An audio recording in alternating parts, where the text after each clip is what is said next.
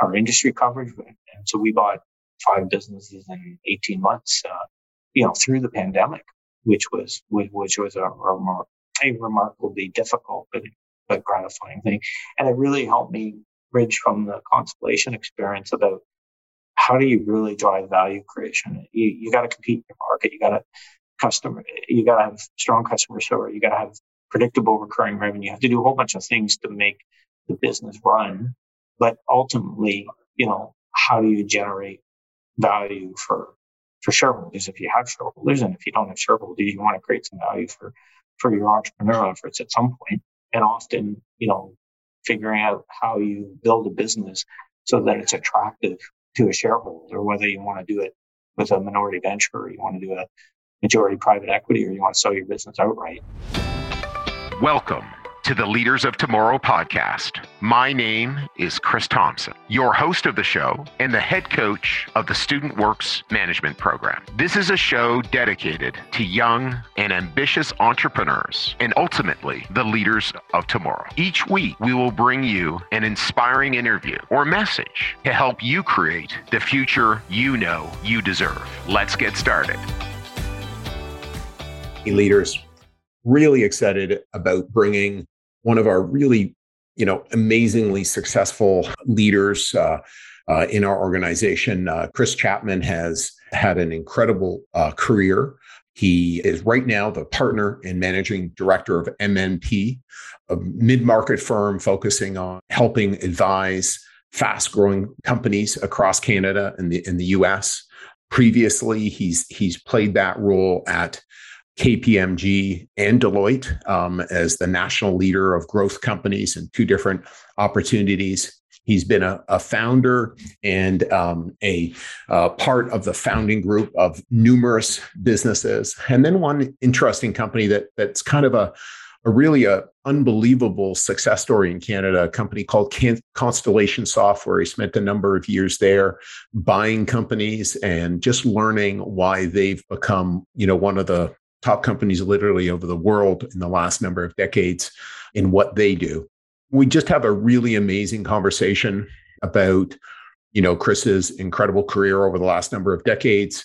And I highly recommend getting out a notepad, taking some notes if you're interested in potentially developing your own business down the road and what he sees advising literally hundreds of highly successful companies grow and expand their businesses, about what it really takes. So, what we're interested in, and that is finding other amazing young leaders. So if you know anyone, please send me an email, cthompson@studentworks.com. You can click on the link in the show notes, go to studentworks.com, or send a friend this podcast. Thanks so much. Have a great day. Chris, welcome to the Leaders of Tomorrow podcast. So happy to have you on. Great to be here, Chris. Yeah, I know it's been awesome. And I know we got an opportunity to have dinner and some drinks this summer, which was fantastic to catch up in Little Italy. So that was a treat. And it's I really, in many ways, today's podcast will be really kind of my first opportunity to dig into your career path over the years, post Student Works, and what you did and why you did it. So I'm very excited. Yeah. And as you know, I got a real heart for the whole program. And really, Chris, it was the first really intersection with running a business or having any real commercial purpose in the program, as a young student, but also just specifically getting the mentorship and the coaching and the parameters for really how to run a business and grow it and make it profitable and all the things that come with that. So yeah, super excited to kind of jump into that. So let's start with, who was Chris Chapman of Cobourg, Ontario, before you bumped into us at Student Works?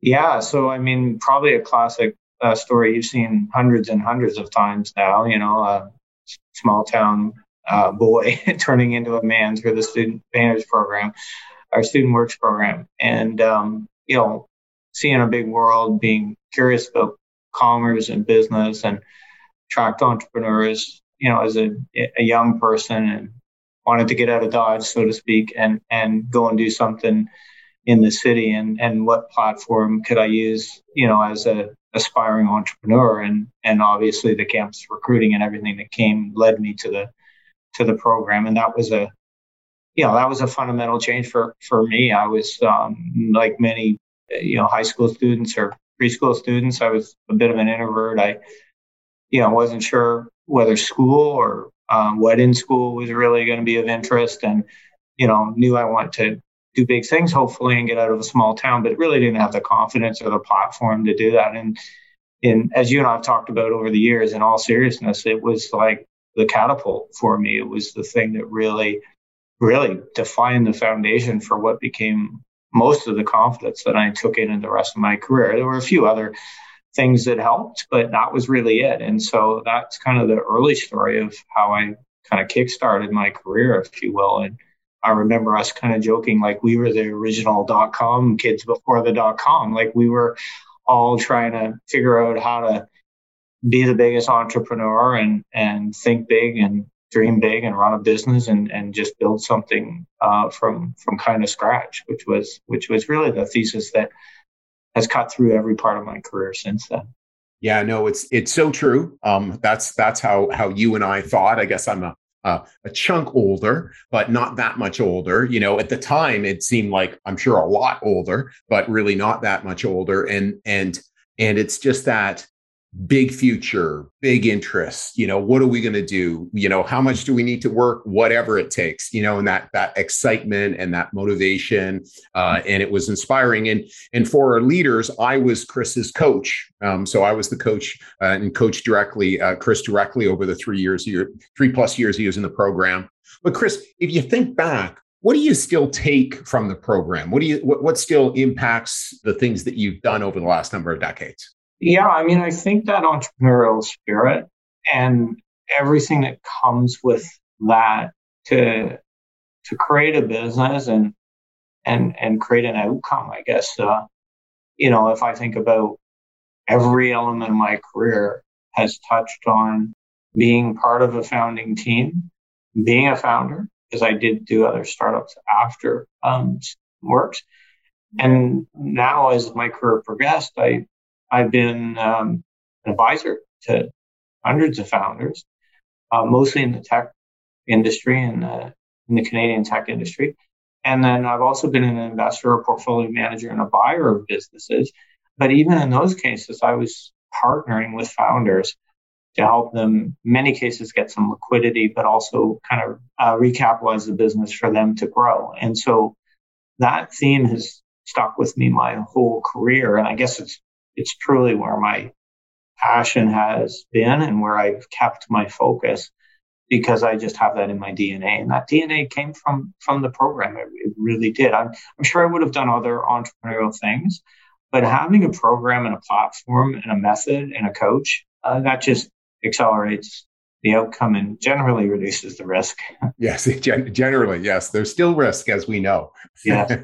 So why don't we start with stepping outside StudentWorks? What was the first big, and I know we're going to walk over some of the many different opportunities that you've chosen over the years, but what was the big opportunity that you went and chose to dig into? As the sort of the second. Second, yes. Yeah, I mean, literally, through the final part of business school, which I paid for with the StudentWorks program, actually figured out how to make money in my later years and invest that money at a very young age. So that sort of started my modest portfolio at a young age. I took some of that portfolio and invested it in a startup that I did years later, along with some other investors that we attracted to the business. But I think what it did for me after university, I realized I wanted to have a thesis for creating a competitive advantage. And what I was seeing was technology in the early 90s was redefining how corporations were doing business. Federal Express, Walmart, supply chain management, all kinds of big macro things that were happening. And companies were creating a competitive advantage by using technology as a kind of a strategic advantage. I may have thought about it in those terms, but it was certainly an instinct. And so as a business student, I'm like, I better learn about the technology industry. And so I was a campus recruit for a company that it's now owned by HP. And I went as a campus recruit, and first thing I put on the table was that I've been an entrepreneur. I've run a business. I've hired people. I've managed clients. I've made payroll, and other things like that. And it fast forwarded my ability to get that job. I'm almost certain I wouldn't have got that first job in a large corporate. And I really went there to kind of get another platform to help me get into the technology industry as a non-engineer and a non-software development person.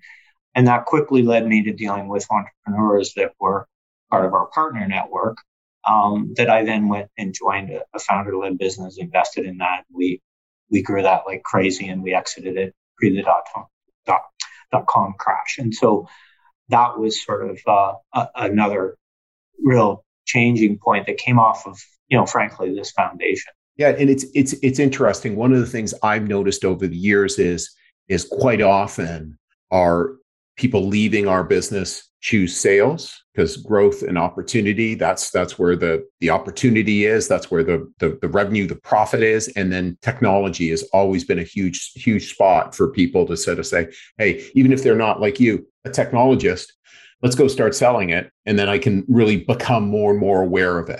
What have you done, Ashley? Because literally since 1994, you have become a real technology expert, right? Launching and advising business after business in technology. What have you done to become, I guess, so qualified in that area or knowledgeable in that area, Chris? Yeah. So, I always had a business slant on it. And obviously the world we live in now, every business is a tech-enabled business, if you will. And, technology is an innovation cycle. It redefines the actual technology, but it tends to redefine markets. It disrupts markets, and it's an innovation cycle that, frankly, challenges business models of incumbents. And so, as an entrepreneur, that you always think about, how do you beat the giants, and how do you take your entrepreneurial aspirations, point it at a market. I happen to point it at the technology industry, and then just over time, when you've kind of worked on all sides of the table, you learn more and more about how you commercialize a business, how you capitalize a business, how you create value, because ultimately you need to create a return for shareholders, or at least that's the world I live in, and run that cycle through multiple decades of sort of technology innovation, and so that's kind of where I've spent my time. So, you exited that business that grew incredibly fast with a group of partners. What did you choose to do next? So I did my own startup, because I was part of that startup and I was part of that founding team. Another great mentor was in that business, the founder of that business. I'm like, I learned about how a multinational operated. I worked with partners that were entrepreneurs, and now I'm going to go and work for a rockstar entrepreneur and be part of that. And so following that, I took some of the capital from my portfolio and from that outcome, and then raised some capital and built a product and built a business and hired a team and find outsourcing partners to help us do software developments and start to commercialize and build that business. That business was the other end of the spectrum. I ended up doing a sale of assets of that business, and unfortunately having to go through a couple of series of layoffs and literally lock the door behind us when we closed the office. And so that was a whole other cycle to go through. And when I think back, I went through that student works, like my first year, you're kind of a mess. No, actually, you're officially a mess, as much as Chris and others try to help. And that's that I remember going through that same cycle. And I remember talking to my dad about things. And I remember that year at Christmas, I was literally back in school, paying off creditors and scheduling creditor payments, because I was still recovering from that negative experience. And I remember saying to my dad, I feel richer than ever. I've learned a lot. I was probably officially insolvent. Right. As most students are. Forget about And forget about that part of it. Like paying for school had nothing to do. I was insolvent from running the business, and then I had to pay for school. Right. Which is probably why I worked really hard and figured it out the next year. And you did really well that next year. I remember. Yeah. And then it's like, oh, I know how to make money. Oh, I know how to grow a business. Okay, well, make it bigger, make it bigger, make it bigger. And then that growth cycle is a challenge too. So I think, overall, any kind of entrepreneur pursuit is you get humbled many, many times. And I think that doesn't have to take away your conviction to do it again or do it differently or learn from it and change it. And so those were some of those early year experiences.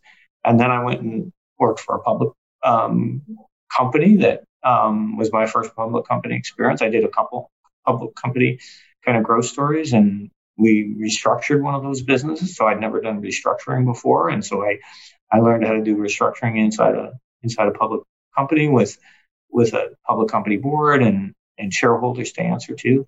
And then I actually started the part of my career where I actually ended up inside the accounting and management consulting and advisory firms. That's been about half my career over time. And even in those environments, my client base has always been founder-led or family-led run businesses. And so I've kind of stayed true to that and stayed true to it mostly around tech businesses. Right. And so I know you were the national leader of technology at Deloitte and the fast-growing businesses. So when you look at that type of business, what drew you to? I guess you were also at KPMG and now you're at MNP. So what's drawn you to that versus entrepreneurialism, doing it on your own? Like, how did you judge that?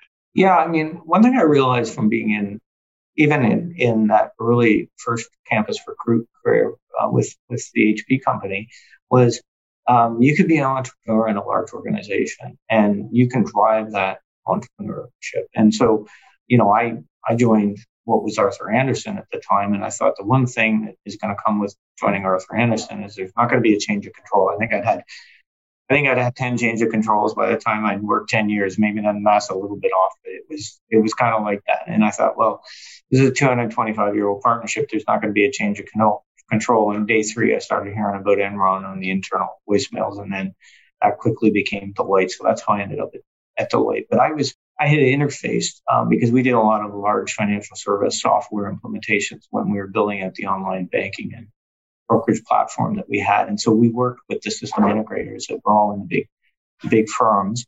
I'd seen it from a vendor side, and I was really curious at that point in my career to really learn how to professionalize some of the things I'd done as a kind of scrappy entrepreneur working as an operator. And then when the Deloitte transaction happened, I had an opportunity to lead the practice nationally for really venture-backed and founder-led businesses. And my time inside all the firms has been focused on that. And that's one thing I really like about MNP is they're really a mid-market firm. They're focused on entrepreneurs and not on large corporate accounts. And so it's kind of come full circle for me to really provide advice to founders as they look at executing on their growth strategy, try and take inventory of the value they have in their current business, help them improve that performance, and ultimately help them capitalize for growth if they want to continue on or divest and get some liquidity from the business. So I would say you can be an entrepreneur in a large organization, but I think you have to also challenge that organization and challenge the leadership to say, hey, I've got a secret weapon in my ability to understand how to run a business.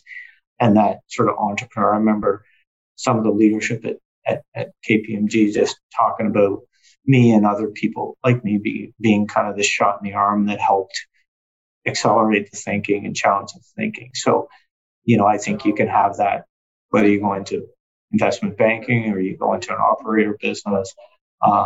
You could be entrepreneurial in any organization. And I think I think if you go on this path, that's a secret weapon. I mean, there's a very small percentage of the population that can actually say, hey, I've hired a team, I've met payroll, I've delivered for customers, I've been fully accountable to every element of making a business successful. And I don't know your business, but I can learn it. And I got to work. I love some of the Mark Cuban stuff. Like, no one's going to work harder. No one's going to try harder. No one's going to dig in deeper. And that's what entrepreneurs tend to do really well. And I think if you point that kind of canon at any career or any business, you can, on par, I think you can have more good outcomes than bad. Absolutely. Absolutely. Hard work being the huge enabler, right? For sure. And we see that, again and again. So out of interest, so you were at Deloitte. So what took you outside? What drove you to sort of look for other opportunities? Yeah, so great question, because I've done that a few times in my career. I joked inside a few of the firms that I was on my sabbatical from risk and reward, mostly risk. Was sort of what I said over time, and I literally still make that joke today. And so that was a very real issue. I mean, when I first went into the firms, I was, I had a new baby at home, and some of those conversations were like, get a real job kind of thing. Exactly. Some real solid security would work just great right now, Chris, with says a company your wife. that's not going to be sold next week. That happened.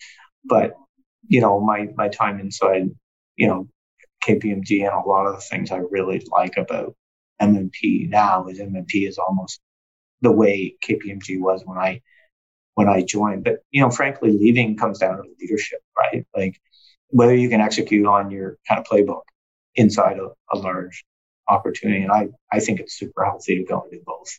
One thing I think I learned that some founders don't, there's a ton of romance and stories around being a founder. Well, sometimes you have to fold. Sometimes the right thing to do personally, or because of the likelihood of commercial outcome being viable, sometimes you have to fold. I mean, we hear these romantic stories about how, and they're there and they're very real, and I love them. But like, sometimes your time is better used moving on to another opportunity. You would do that in your business if your end market was wrong, or your customer base went wrong, or you didn't have a competitive advantage. You try to recreate that in the business. Sometimes you got to do that in your career as well, and just know when to move your time and your energy onto other opportunities. Because I'll tell you, they'll surface. They'll be. And you can't see them when you're fully invested in one. Sometimes you just got to make the move. So, for me, it's been healthy to do it inside of large organizations, but also do it directly in them. And that's why I moved to the buy side when I left KPMG. I'd never been a professional portfolio manager or a buyer of businesses. So I went and worked for the world's best. And that created a whole new number of opportunities just from being on the investor side and learning what it's like to really deploy capital and deploy that capital in a disciplined way and do it against clear investment criteria, and then help the business and the operations improve its performance. And now I'm doing that as an advisor and a consultant to entrepreneurial businesses. So I think you can get there in many, many different ways. Hey, leaders. I hope you are enjoying this podcast. As we approach and surpass 300 episodes, well over 95% of the leaders that we have interviewed have been alumni of the Student Works Management Program. It has been an honor to participate in their development over the years. Starting now, and only for the fall months, we will be on campus at universities and colleges in Ontario, Quebec, and the East Coast, interviewing students who think they have what it takes to start their first business and get started down the path of entrepreneurship. If you are interested in being a leader in our program or know someone who does, please go to the show notes and hit Student Works and get sent to a landing page to apply. There is a bold Student Works that you can hit to go to a landing page to apply. Thanks so much. Back to the show.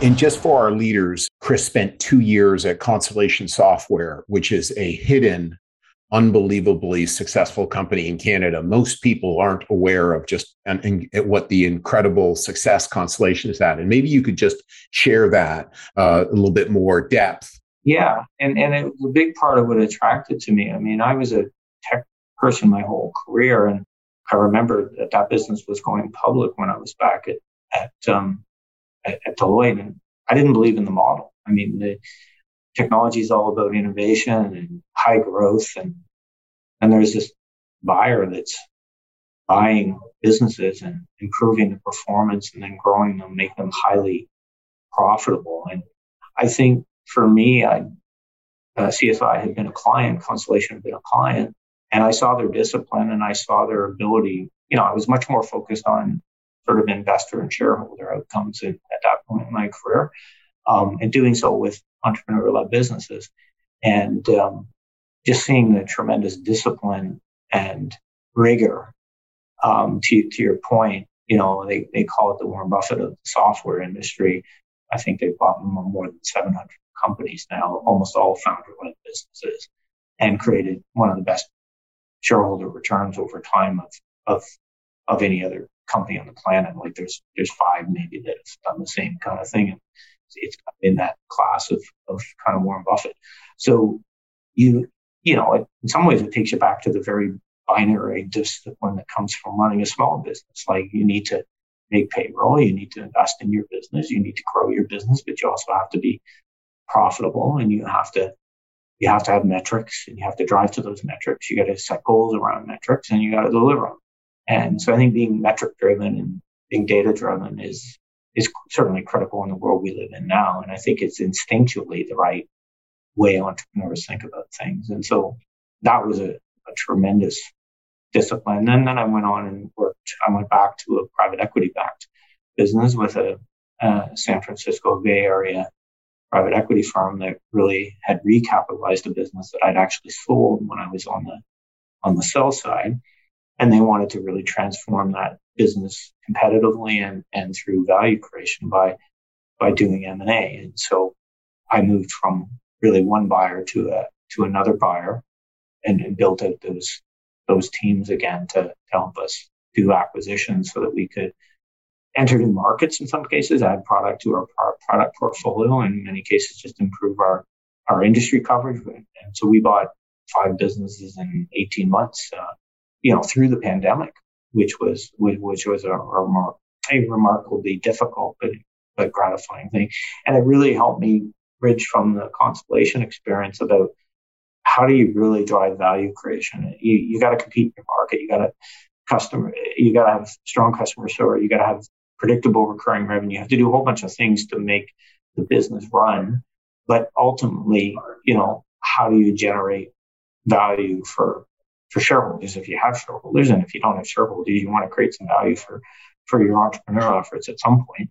And often, figuring out how you build a business so that it's attractive to a shareholder, whether you want to do it with a minority venture, or you want to do a majority private equity, or you want to sell your business outright. You got to figure out the numbers, and you got to figure out the performance playbook that creates value for shareholders. And you got to do that where you compete in your marketplace and build world-class products and create your competitive advantage and all those things. Too many businesses kind of focus on that first piece, but really never kind of create value for their shareholders. And, I think particularly the world we're in now, you got to be able to show that you can demonstrate how you're going to create profit and deliver free cash flow back to your shareholders and create value at exit for your stakeholders, including yourself if you're the founder or principal shareholder. Right. One thing that occurs to me about your career, Chris, is that you've moved here, you've moved there, and that you really are an entity, apart from everything. Meaning, okay, a business gets attracted to you, they come recruit you, opportunities come. I know one of the reasons that reconnected us about a year and a half ago was one of our very successful entrepreneurs was scaling something, looking for help, and I reached out to you and connected you to. So it's at this point, obviously, in many ways, it doesn't really matter where you are because there's going to be people looking for your advice, for your skill set to drive results. Yeah, and I think if you're a founder and you end up being a serial founder or entrepreneur through your career, you do need to figure out if you're going to build a business at scale and it's going to create value beyond maybe what you might be doing if you're running a lifestyle business. And 100% lifestyle businesses make perfect sense and serve their purpose. That's a big part of our client base at MNT, and we want to help those families or those founders get liquidity in many cases when they want to sell on corporate finance, investment banking, or agent side of our business. But you need to make sure that as a founder, you know how to surround yourself with advisors, and not unlike what you experience as a coach. I mean, in many ways, as an advisor, you're a coach. You spend as much time on the psychology as you do on the financial modeling in some cases, many times more. And if you're not a coachable founder, and many aren't, you are fundamentally limiting your growth profile, and all your bravado and all your tenacity and all your persistence. You're going to discount that because you can't take straight advice, or you can't consume advice. You're not, frankly, very self-aware about your strengths and weaknesses. And, as investors and advisors, we look for pattern recognition around those things. It's about your financial performance and that, but it's really about whether everybody talks about whether it's a backable team and all the rest of that. Well, if you're not a coachable founder, and I've worked even recently for some founders who are absolutely not coachable, they're just not. They're never going to scale because they are not really aware on accepting advice. It's almost like denying truth and denying science. Like it's a really bad thing that becomes habitual for a lot of founders that crack that code early. Be curious, be self-aware, be open to advice, pay attention to the data, pay attention to the advice, because you're just gonna burn emotional cycles, and you're gonna get discounted and you won't even know it. You end up in a situation where the advisor market won't work with you. And then when you want to do something complex, and I've worked with founders like that, and fortunately it's fewer than more, but they do exist. That would be one of the biggest things I would give it as advice. Check your ego at the door. I mean, at Constellation, many companies, we were like, you had to be humble and you had to be self-aware. And if you were curious, humble, and self-aware and willing to work hard, then you were going to be successful. And I think the pressure to be a leader shouldn't come with this blinder and this approach that makes you not coachable. Yeah, no, I love that. And, it's one of those things where it's not I'm right or who's right. It's what's right, and it's just, and again, as you mentioned, what's factual, what's correct, what's, coachable. And I know for us, certainly sometimes we recruit people in our first year and they're not coachable. We have all sorts of ways to identify that. We will not return someone in a second year if they're not coachable. It just doesn't fit. We don't want it. We're more than enough success. We don't need it. And, again, you can understand why a company, and you're right, even as an advisor, as the coach, quote unquote, it's so much psychic energy that you're wasting, right? It's like, hold on, let's look at the data. We'll just consider this. And people are resisting. It's just exhausting. I know, and I'm sure you know as well. So, yeah. Yeah, and no one's going to tell you. I mean, most people aren't going to tell you, right? They're just not going to. You're going to end up getting bad advice from yes, wrong advisor. So, if you think back, what about big mistakes or failures, or any takeaways from them, Chris, for our leaders listening? Yeah. Well, some of it's sort of tied to that because I make those comments with the personal experience, right? Like I went through Valley of Death in year one and scheduled creditors. And then I had big success the next year. And then I wanted to grow. I think growth is a double-edged sword. People talk about that, but growth is usually driven by the mindset of that founder. And as soon as your ego gets in the way of that, that comes back to cliches like self-awareness. But as soon as your ego starts to kick in, then you're not listening and you're not curious anymore. And you're not actually doing diligence. And diligence could mean just de-risking how you're going to take a risk, because you're going to take a risk because you're doing risk-oriented things.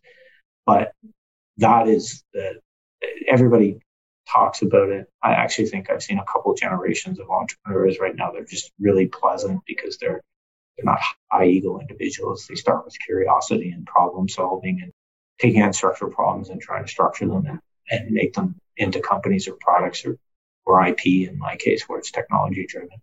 And I think that's the devil.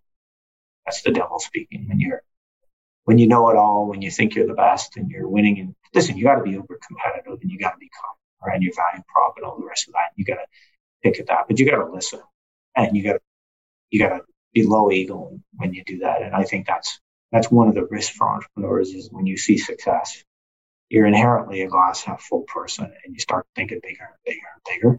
And you need to do that, but you need to calibrate around it as well. And it's not a straight line. It's going to have peaks and valleys. And usually when it goes off the rails, it's often due to ego.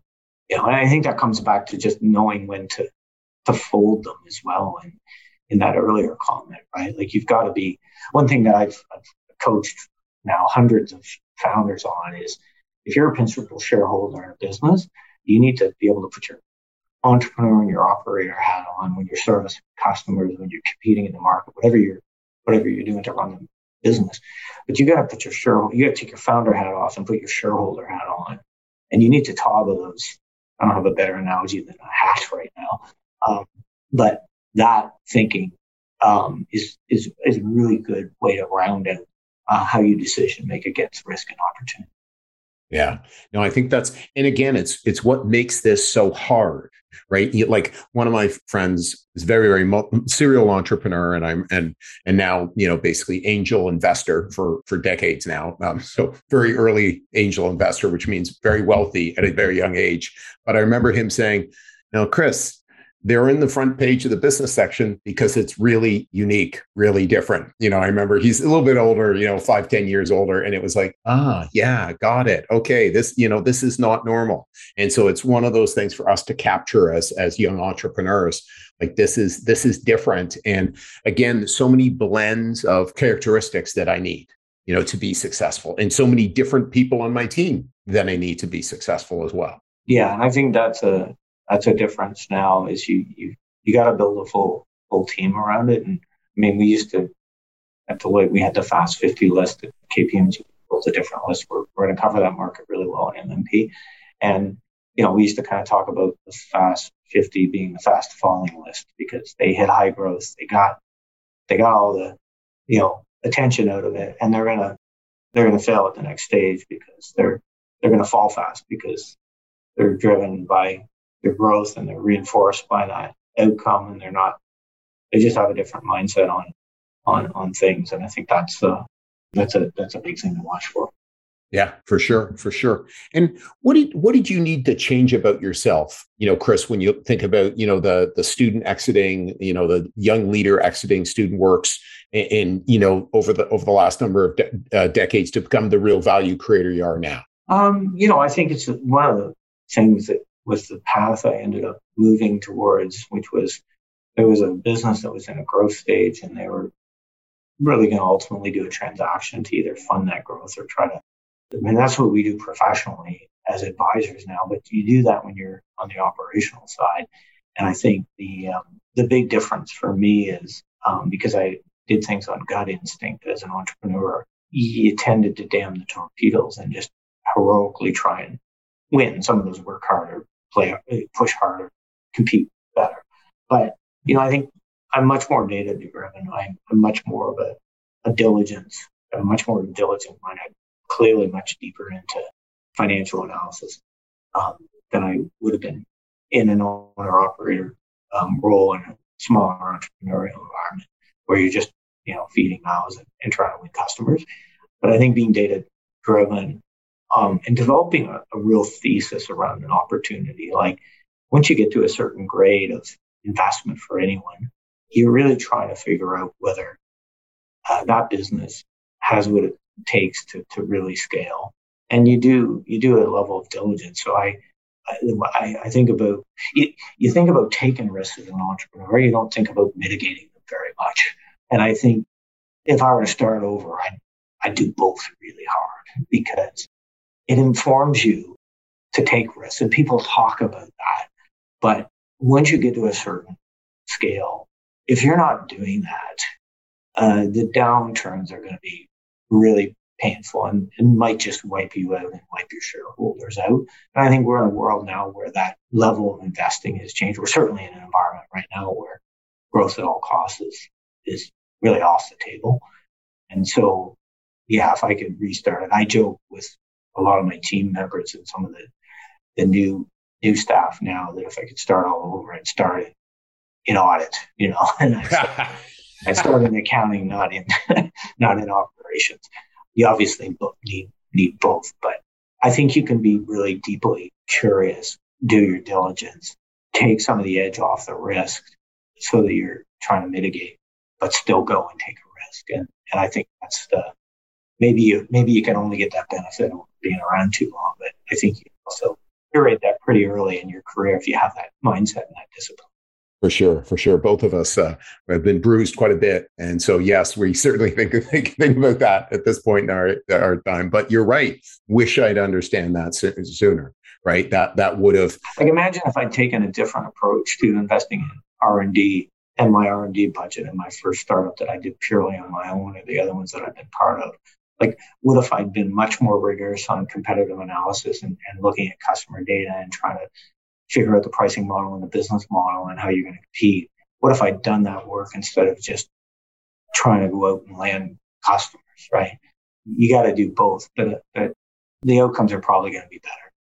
And you're going to scale, right? Like, it's the foundation. Like, what was great about Student Works is it was a system. It helped you scale faster, right? Well, do the same thing in the way you approach, have a system for that. And it's one of the reasons why these great companies become great companies. They have just an incredibly powerful system that just, again, literally throws off money to shareholders, value to customers, and just, again, keeps growing. Like these amazing companies, Walmart, Amazon, or whatever, growing incredibly over decades. Well, and the asset test that a little bit of this is coming out of the technology industry and out of the venture industry, but, there's this idea of getting product market fit. So do you really have a product that is a whole product? Is it really do you really have product market fit, or do you have real problems in your product that you're going to fix after you've sold them? That's a guaranteed way to not scale. And so you actually shouldn't be pushing hard on the more button for sales and marketing until you've got product market fit. And then your next challenge is to create a repeatable sales motion, create a repeatable process that allows you to actually onboard customers, and that's how you build the scale, right? And you don't pass go until you've done those things. And getting to that repeatable process, you need a system. You need to build those systems early, and sometimes that's feeling counterintuitive to a heroic entrepreneur that just wants to go out and grow and grow and grow. Well, you're going to grow, but you're not going to scale, and then you're not going to create value, and you're certainly not going to get to that repeatable process. And so that's if I could do one thing earlier, it'd be that, like, focus on a system, have the discipline to create a repeatable process, and then scale. Don't just try to go out and grow for the sake of growth.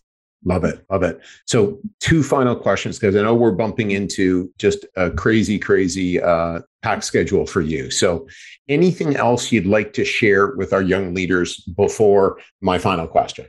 I think in the world we're in now, you have to be, some of it's what I've mentioned, but you've got to do the homework and you've got to do the diligence and trying to quantify the opportunity you're trying to execute on.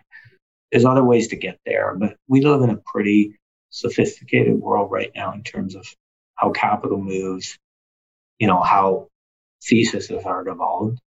And I think you've got to do the work, and you've got to build a very strong thesis. It's got to be data driven, and it's got to be very thoughtful strategically, so that you essentially have a strong competitive thesis and you have a financial thesis that someone can get their head around if you're kind of at that stage of development.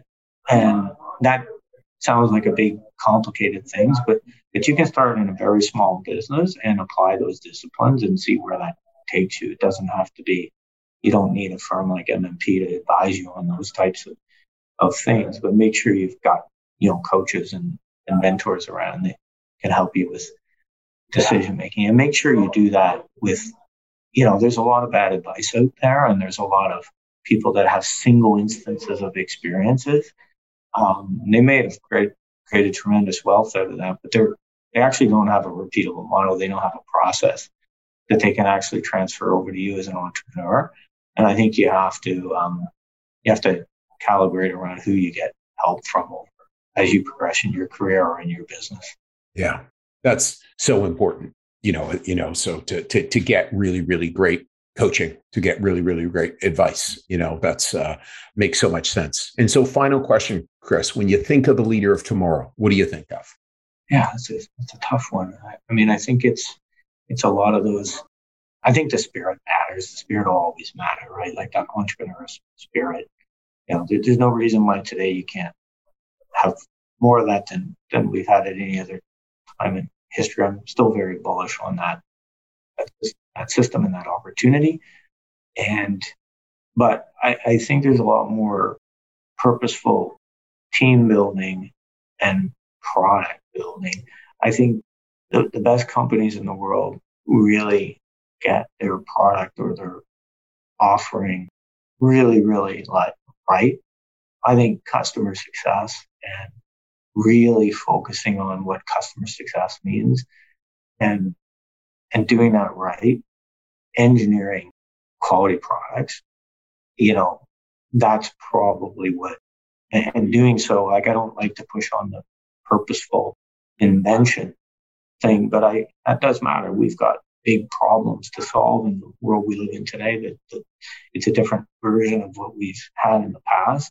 And if you have the intellectual luxury and the ability to work hard and the capability to innovate, I think there's a bit of responsibility there. Engineers learn this. They learn that you have a purpose to make society better. That doesn't have to be a really elusive thing. It can be very purpose built in how you create something that improves things. But I think that's just another competitive advantage that you add to your overall offering. And it's a tough one, right? Like, what does that future leader look like? I think many of the previous things are done. I think what is done is just, I'm the leader, you follow. We're going in this direction. We're going to dam the torpedoes. Those are kind of statements. We'll get an odd good outcome just because tenacity and persistence wins the day, but that's not a scalable model. It's not going to represent most of what happens. It's highly risky. It's very disruptive to personalities. I think you've got to build different teams. You got to be much deeper and intimate in how you look at opportunities. Your thesis has to be more sophisticated, like I mentioned, and I think you've got to pull on all those levers to get good outcomes. I think that's what the future leaders will have to crack the code on. Awesome. Well, Chris, I'm so appreciative of you spending the time. Lots of things happening out there in the market that you're advising your clients and shareholders to sort out. So again, really appreciate it. Looking forward to getting together with you this fall and maybe having you to another speaking event in 2023. Yeah, awesome. Well, thank you, Chris. I'm always willing to help any entrepreneur that's trying to execute on their problems. Awesome. Okay, take care. Have a great day. Cheers. Talk soon. Cheers. Bye-bye. Hey, leaders. I hope you enjoyed this episode. By now, you are aware that we work with ambitious students every single year to not only help them run their first successful business, but to further their development as a leader and give them an unfair advantage in the future over their counterparts. It's why starting now and only for the next few weeks, we'll be on campuses across Ontario, Quebec, and the East Coast, interviewing students who think they have what it takes to start their first business and get started down their path of entrepreneurship. If you think you have what it takes or know someone who might be interested, visit leaderspodcast.ca/apply and start your application process today. Once again, it's leaderspodcast.ca/apply and I can't wait to see you on the other side.